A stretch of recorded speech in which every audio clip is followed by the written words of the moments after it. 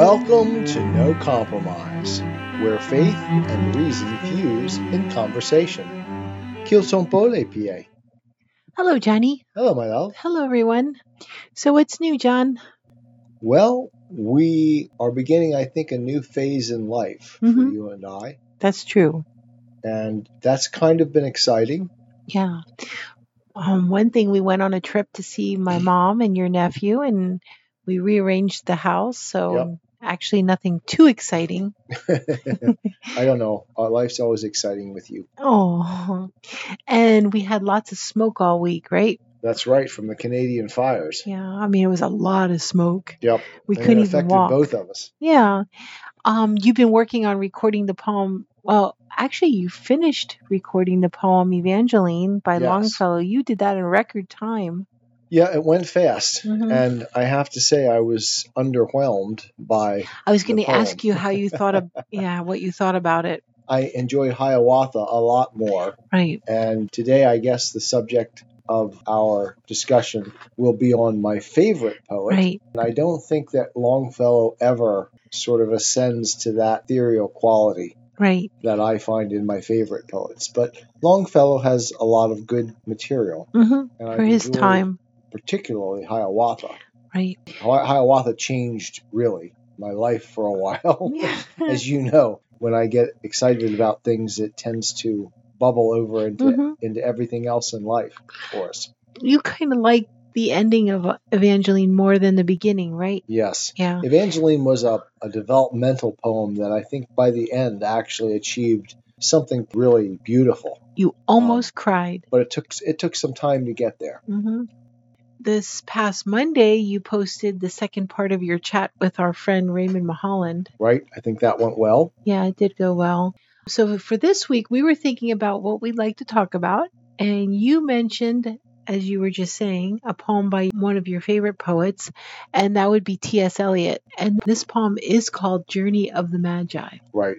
I read this poem at my father's funeral because it strikes me as a poem of the search, of constantly and unrestfully searching. Yeah. And that was my father. And I thought it exemplified him incredibly well.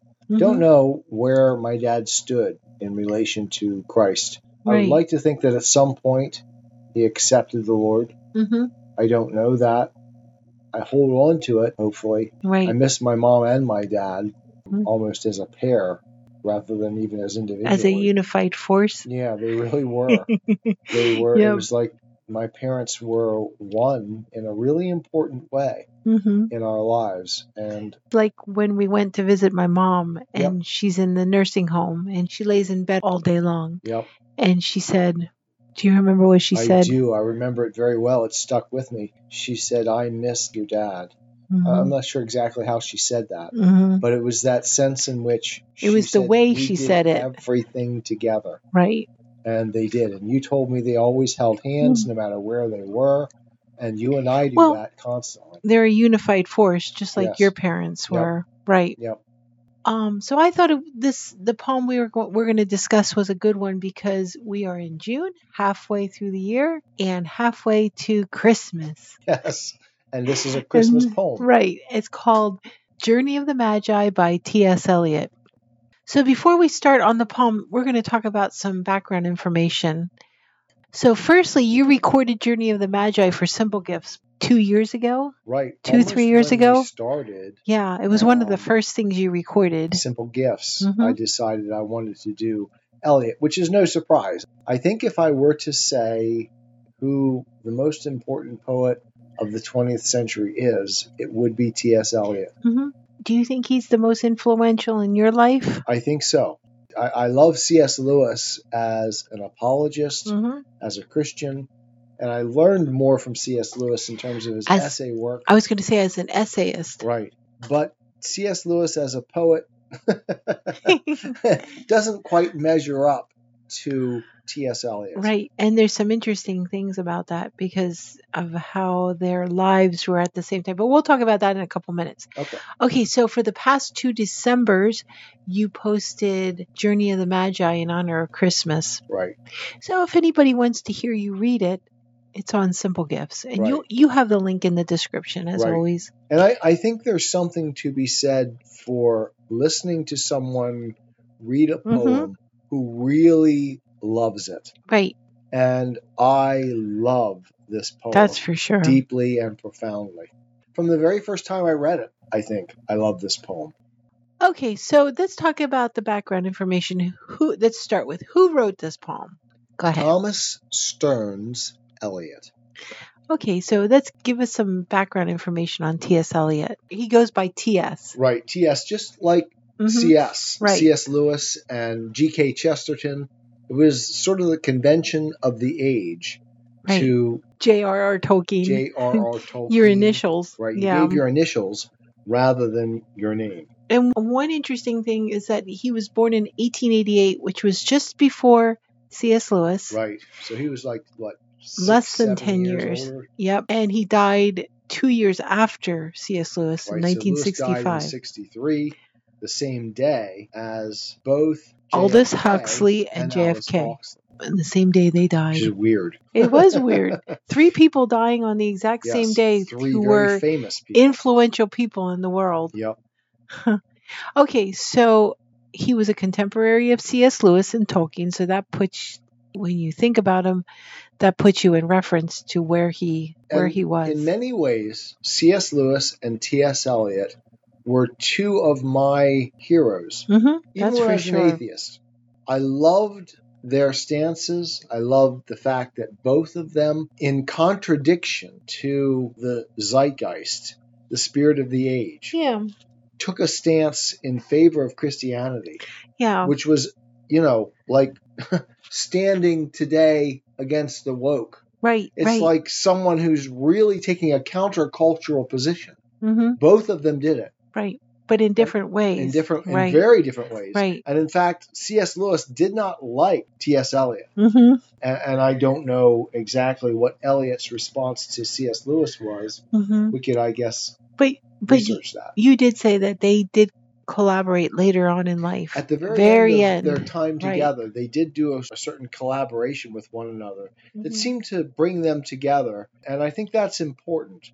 Because both of them were Christians in different the ways. Academic world, in the intellectual circles. Right. And they both were radicals in that way. Right. And influential in their own little sphere of influence. Right. Right. And it was fascinating to me that at the end, it seemed to me that they should have been compatible long before this. Yeah. But they weren't. Right. And I think most of that was C.S. Lewis's rejection of the modernist view of things. Right. And maybe justly so. Because C.S. Lewis was who he was supposed to reach. Right. And Eliot was there for who he was supposed to reach. Exactly. And I adore both of them, still to this day. Yeah. So T.S. Eliot was a poet, an essayist, a playwright, an editor. You said a banker? A banker, yes. Early on in his career. And Eliot is an odd figure because as a poet, he managed on the basis of a very small collection of poetry and critical commentary to rise to the pinnacle of the intellectual world. Yeah. I mean, he became, in a lot of ways, the poet of the 20th century. Yeah, I was going to say he was one of the major players. But that is based on an almost infinitesimally small collection of work. Right. He rose to great prominence on the wave of his poem Wastelands. The Wasteland. Right. Yes. And that was an important one. But for me, his great work is not The Wasteland, but the 4 quartets. I was going to say it's definitely the 4 quartets for you. Like the Ariel poems, was a post-conversion set of poetry. And we'll talk about the Ariel poems later. Right. Okay, so this was something that when I was young, I always thought T.S. Eliot was British. And I was and he thought of himself as British. Yeah. Actually. I was surprised to find out he was born in St. Louis, Missouri.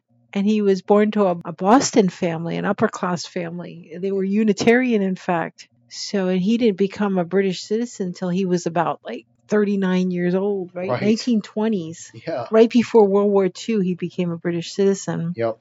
So that was interesting, yeah. some of the poetry he wrote, and one of them that we'd like to do later is the Hollow Men. Yes, and that was a pre-conversion poem. Yeah. It was actually after the Wasteland, and it was built on a lot of the extra materials left over from the Wasteland. Yeah. He wrote the Hollow Men. Yeah. And the Hollow Men is absolutely one of my favorite poems of all time. I like that poem a lot. Memorized it, of course, with you in order to present at... Except I always disagree with you on the ending. But we'll talk about that later when we discuss the Hollow.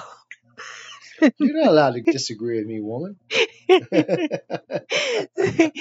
So some of his other poetry is the Love Song of J. Alfred Prufrock, The Wasteland, as you said before, Four Quartets, as you said before, Garantian. All of those you've read for Simple Gifts. Yes. So if you're interested in T.S. Eliot, go to Simple Gifts. I would encourage all of our listeners to go and listen to the poems by T.S. Eliot. Or read them for yourself, whatever. Read it for yourself, yeah, sure. Whichever one. But that's probably not as good as having me read it because I love T.S. Eliot. That's true. And having someone who really is a lover of the poems read them for you, I think is a real treat. And I love hearing you read them. So the poem we're going to talk about today, The Journey of the Magi, it's a 43-line poem, so it's not very long at all. And it initially was a part of a series of pamphlets called, as you said before, the Ariel Poems. It was released by Faber and Guire, a publishing house where T.S. Eliot actually worked. And then later he published it in his own collection of poems. Right. In fact, there were a variety of poets writing Ariel poems each year, and Eliot was just one of them. Yeah. But for the most part, Eliot said himself that he kept the term Ariel poems for his own poetry that he wrote at this time. I think it's like 3 or 4 poems, and it's really just a collection of Eliot's post-conversion. Okay, let's just go back a little bit. He was asked by Faber and Guire, the publishing house, to write a poem every year for a series of these illustrated pamphlets. Right, and some others were as well. But they were like a holiday theme pamphlet, and they were going to be sent to the company's clients, and they were called the Ariel series. And this poem was the first one that he wrote in the series. The very first one. And I didn't know that until you let me know that. And so you said about his conversion. Well, he was converted the year before, and it's interesting. Later on, we'll talk about this. He never told anybody. He was converted. Right. He was very quiet about it. Him. And not I think surprisingly. I think that plays into this poem for real. Understandably, was not going to announce this too broadly to the world in which he lived. Because even then, it was not something that would recommend you to the academic world. Right. You were, at that point, going to be an outcast if you were a Christian. Because that was completely contrary to the zeitgeist. To this progressiveness. The progressive time. So to be an atheist at the time would have been the thing that would have recommended you to the academic community. Right. Not to become a Christian. Right. And that plays into in an important way to the nature of this poem itself. Yeah. That's what I'm going to talk about later. Don't say anything now. Okay, I'll shut my mouth.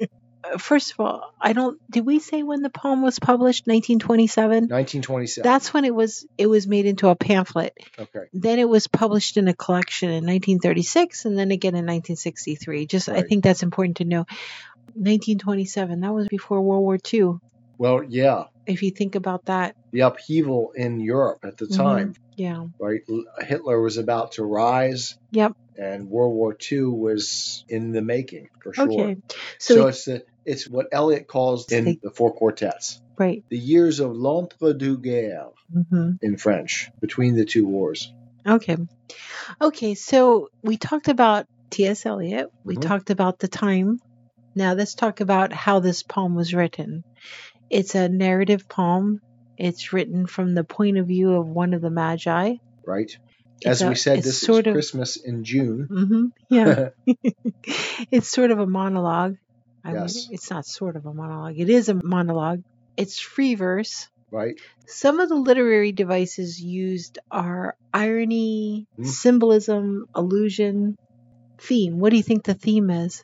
The theme is clearly that of conversion, of changing from one world to the next. Right. This is very clear for Eliot because at this moment he has really made the transition. Yeah. And I think he's almost in a way ashamed. And I don't mean ashamed in the sense of afraid to say it, but ashamed in the sense of he has now converted to Christianity. Yeah. And that is not something that he understands is going to be recommending he's only him 1 to year. the academic community. Yeah, he's only a year into it. And the literary new community life. of which right. he is a part. Mm-hmm.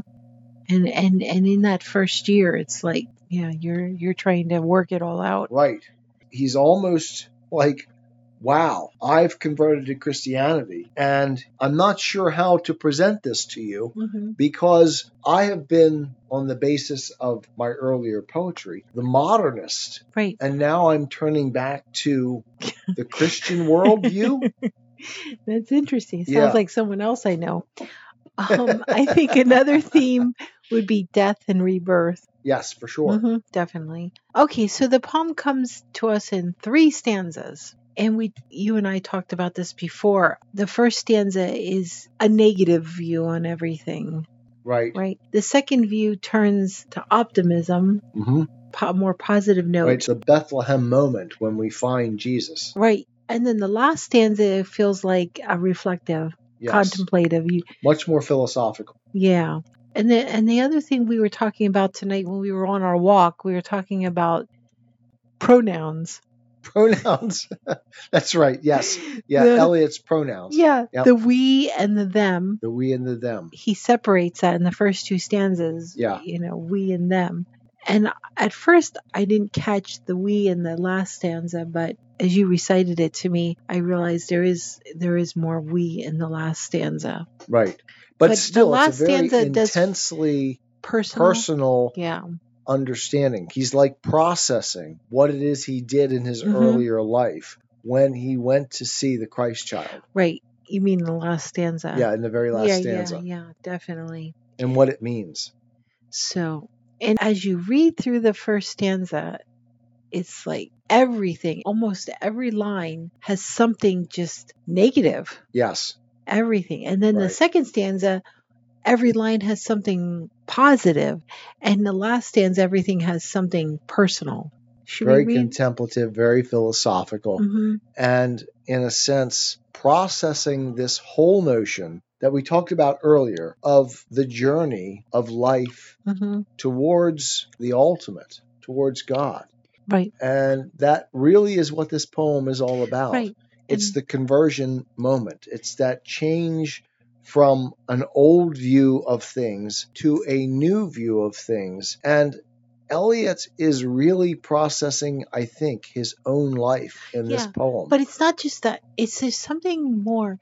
When you introduced this poem to me, it was so quiet and peaceful and earthy. There's nothing exciting about it at all. Yes. If you just read it through it's very prosaic. If you read it through the first time, you'd be like, okay, maybe majority of people might just pass it by. But if you stop and look and observe and really look hard at it, what would that be? I don't know, but I mean... And wait, and I think the thing about it, and I was thinking about it tonight after we talked about it on our walk, and the thing that really hit me was that you and I are photographers. Yep. That's our business when we're not doing this. That's how we make money. To try to stay afloat. Yes. And I look at this, and it dawned on me tonight that this is like snapshots. It's like a picture album. It's pictures. It's photographs. Huh. Interesting. It's one photograph after another. Yeah. And it really is. Right. I never really thought of it that way. Because I'm thinking about later on when he says about we've talked about this before, the 3 trees on a low sky. Yes, 3 trees on a low sky. It reminds me of the time when you and I were sitting in the woods over there. You were reading to me, and I try to practice taking pictures every day. All the time. Right. And so I looked and I saw these 3 little nuts sitting there, hickory nuts. There was a little bit of light shining on them, and I thought, oh, that looks kind of nice. So I took these pictures of these little nuts. just ordinary things. But Yep. when I took them home and put them on the computer and blew them up, it was like, wow, these little ordinary objects. And that's what this poem is. Yeah. It's like snapshots, and each one is these little ordinary things. Mm-hmm. These ordinary thoughts, these ordinary ideas become beautiful. This is why, and I really hadn't articulated it well, but this is why this poem so profoundly spoke to me of my father. Yeah. He was much the prosaic man of the day. Mm-hmm. He was a carpenter, and he did carpenter things all his whole life. And his life was like snapshots. Yeah. Yeah. All of these of the ordinary. Moments of the ordinary. Mm-hmm. And that really is, in many ways, what this poem is all about. Right. It's like, and then I remembered your conversion. Mm-hmm. Oh, I don't want to say conversion because it wasn't my secondary conversion. My coming back. It wasn't really. To Christ. It was coming back. It was just ordinary. Yes. And then it took me back to my conversion, which was just ordinary. Yeah. It's like there's this extraordinary moment of ordinariness. Right. Yeah. I knelt down on something that was very ordinary. It was a huge pillow, and it was just a very ordinary thing in the house, and stood up. And, and my whole world changed, but... Right. And yet it stayed exactly the same. Right, it stayed exactly the same. That's what this poem is. It really is. So if people it exemplifies that so clearly. Yeah, if people could read it in that way, because the most of the Christian life is ordinary. Yeah. Ordinariness. And the conversion is not that suddenly your world is invaded by lightning and thunder. This supernatural. Yeah, this supernatural. It's that supernatural reality is reality. Right. It's that you recognize God is present in the simplistic reality of life itself. Right. My dad is a carpenter.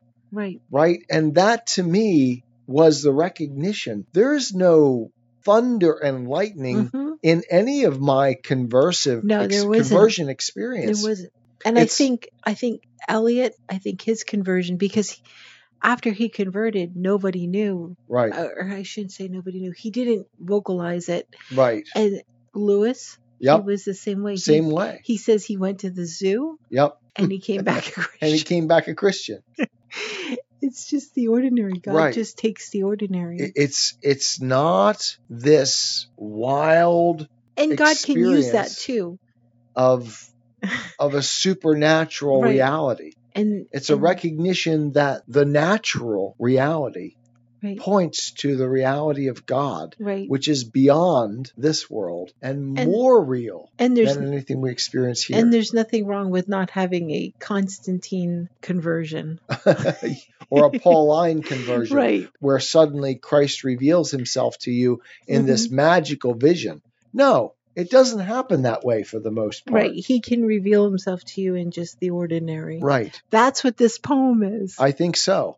Yeah. And in fact, I think the conclusion, not the conclusion, but the turning point in this poem is when Eliot says, in the person of his narrator, it was, and this is the moment of Bethlehem when he sees the baby Jesus, it was, you may say, satisfactory. Right. Well, he said, finding the place it was, you may say. Yeah, finding the place it was, you may say, satisfactory. And then standing up. And I think that's the greatest understatement in all of history. Right. And standing up from there, and like you said, it changes your life completely, but it doesn't change your life completely because you're still in the same place. Yes, because you're right where you were before. Right. But you're right where you're supposed to be. And yet everything is different. Right. Yes, that's that paradox of the Christian reality. Right. So we haven't even started the poem yet. And I think we've actually given the most important elements of what it means. Yeah. So, good. Okay, so... I am a Christian, with the searching and skeptical mind of an atheist. I don't want to believe anything that isn't true. I know both sides of the looking glass, and I know them with open eyes. I choose Christ's side. I invite you to join me from wherever you stand before the looking glass. That's this week's episode. Thanks for listening. And remember, you can have your religious cake and eat it too. You can have reason, respect for science, a 21st century worldview, and be a Christian.